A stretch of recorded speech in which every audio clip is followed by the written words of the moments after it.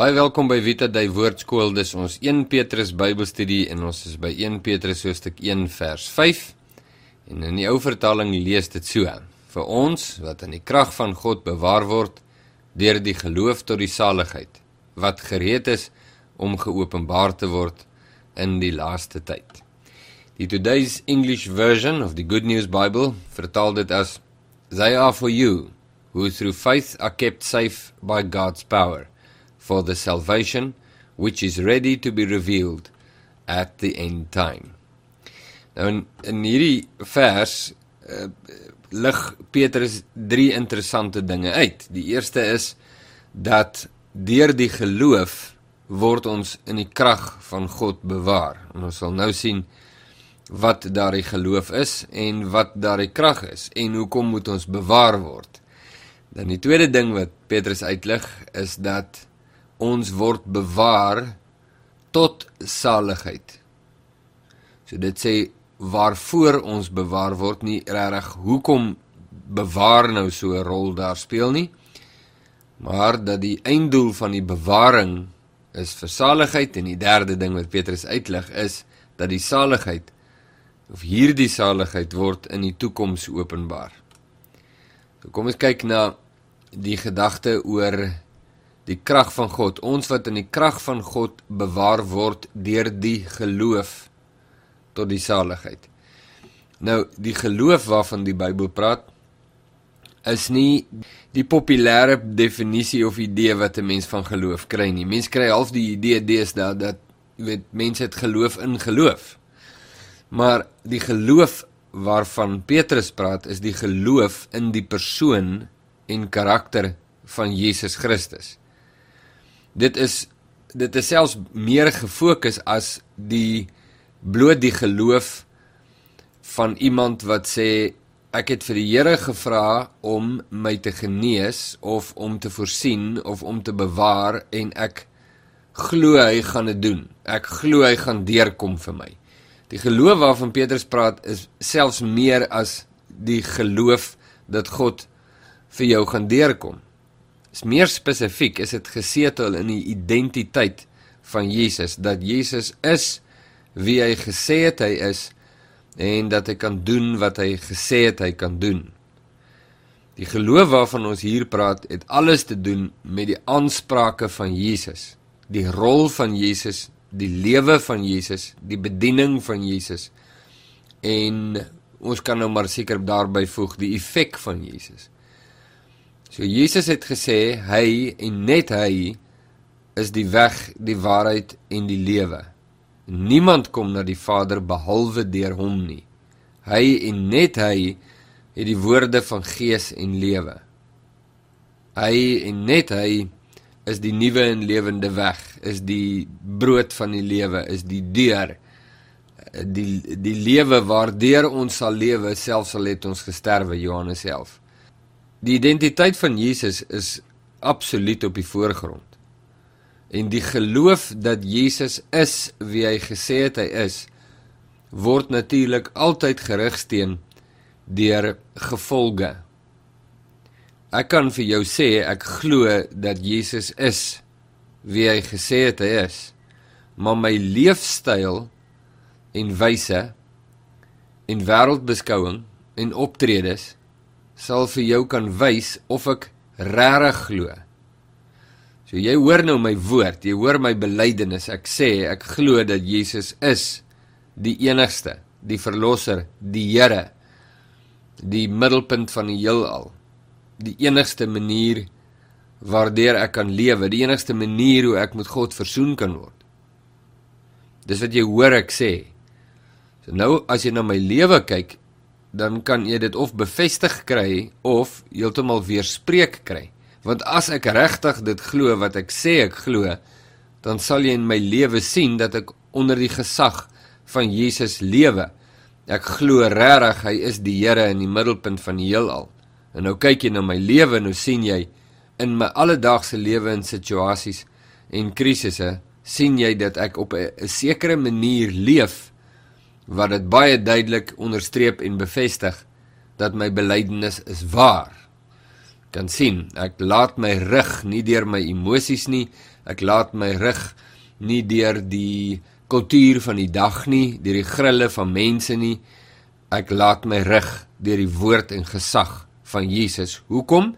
Want ek glo regtig dat hy is wie hy gesê het hy is. Dis die een aspek van die bevestiging van geloof. Die ander aspek wat ek daarby wil sit is natuurlik die bonatuurlike aspek van geloof.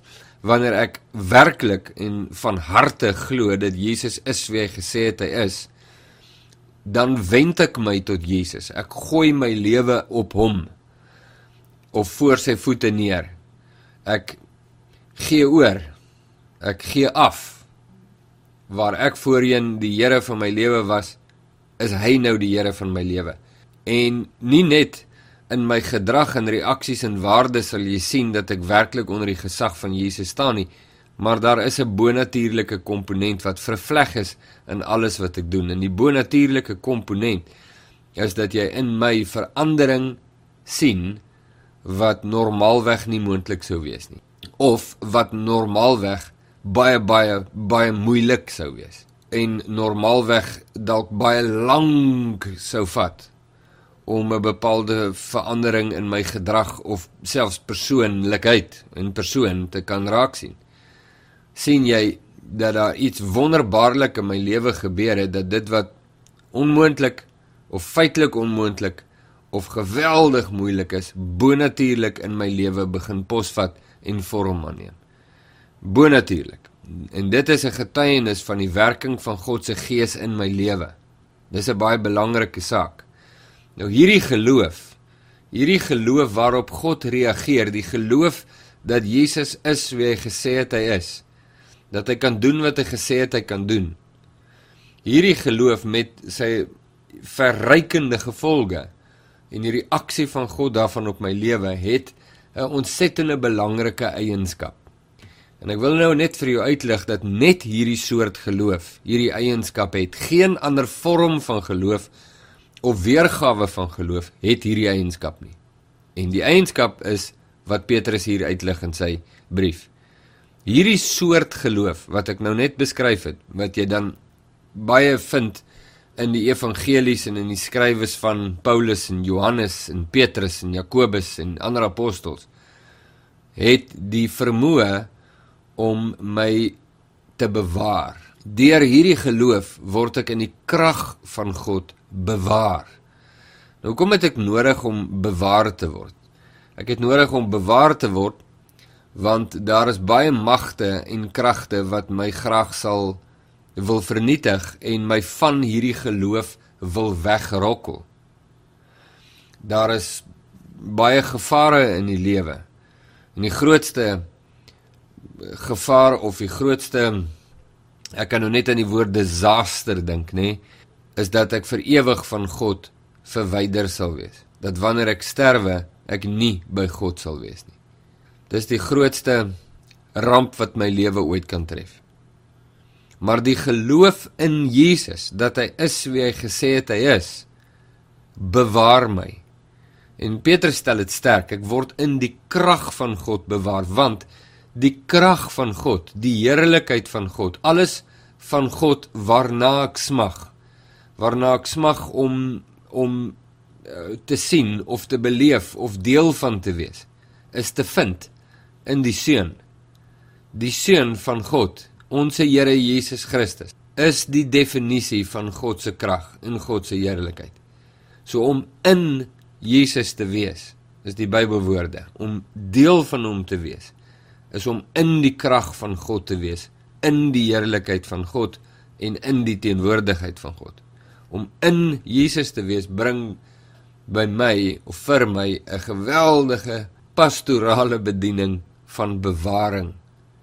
Die wete dat as ek in die Seun is, as ek my lewe voor hom neerlê en voor hom buig, my knie voor hom buig, dan is ek verseker van die saligheid. Meer nog, ek is nie net verseker van die eindproduk nie, maar ek is ook verseker dat hier, in hierdie posisie voor Jesus, word ek bewaar deur God, sodat niks my hier kan wegrokkel. Die geloof in Jesus is die bewaring. Die waarskuwing natuurlik is, moenie hierdie kosbare geloof, en dit word ook so beskryf in die Bybel as julle kosbare geloof, moenie hierdie kosbare geloof versaak nie. Want as jy versaak, as jy ignoreer, of as jy jou rug draai op die identiteit, inhoud, karakter van Jesus Christus, dan draai jy jou rug op die bewaring van God en op die einddoel van die geloof, naamlik die saligheid.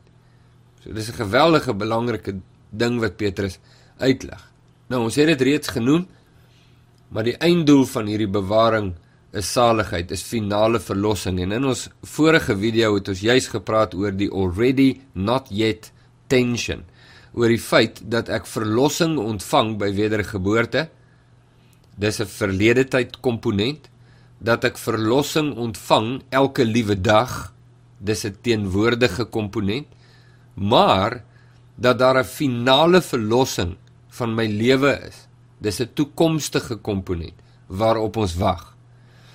En deur wedergeboorte, die verlede komponent van verlossing, en deur elke liewe dag my knie voor Jesus te buig en by hom te bly en aan hom vas te hou, die teenwoordige komponent van verlossing, is ek verseker van die toekomstige komponent van verlossing, die finale verlossing van my liggaam en van alles wat my kan bind en enige effek van die sonde en die dood.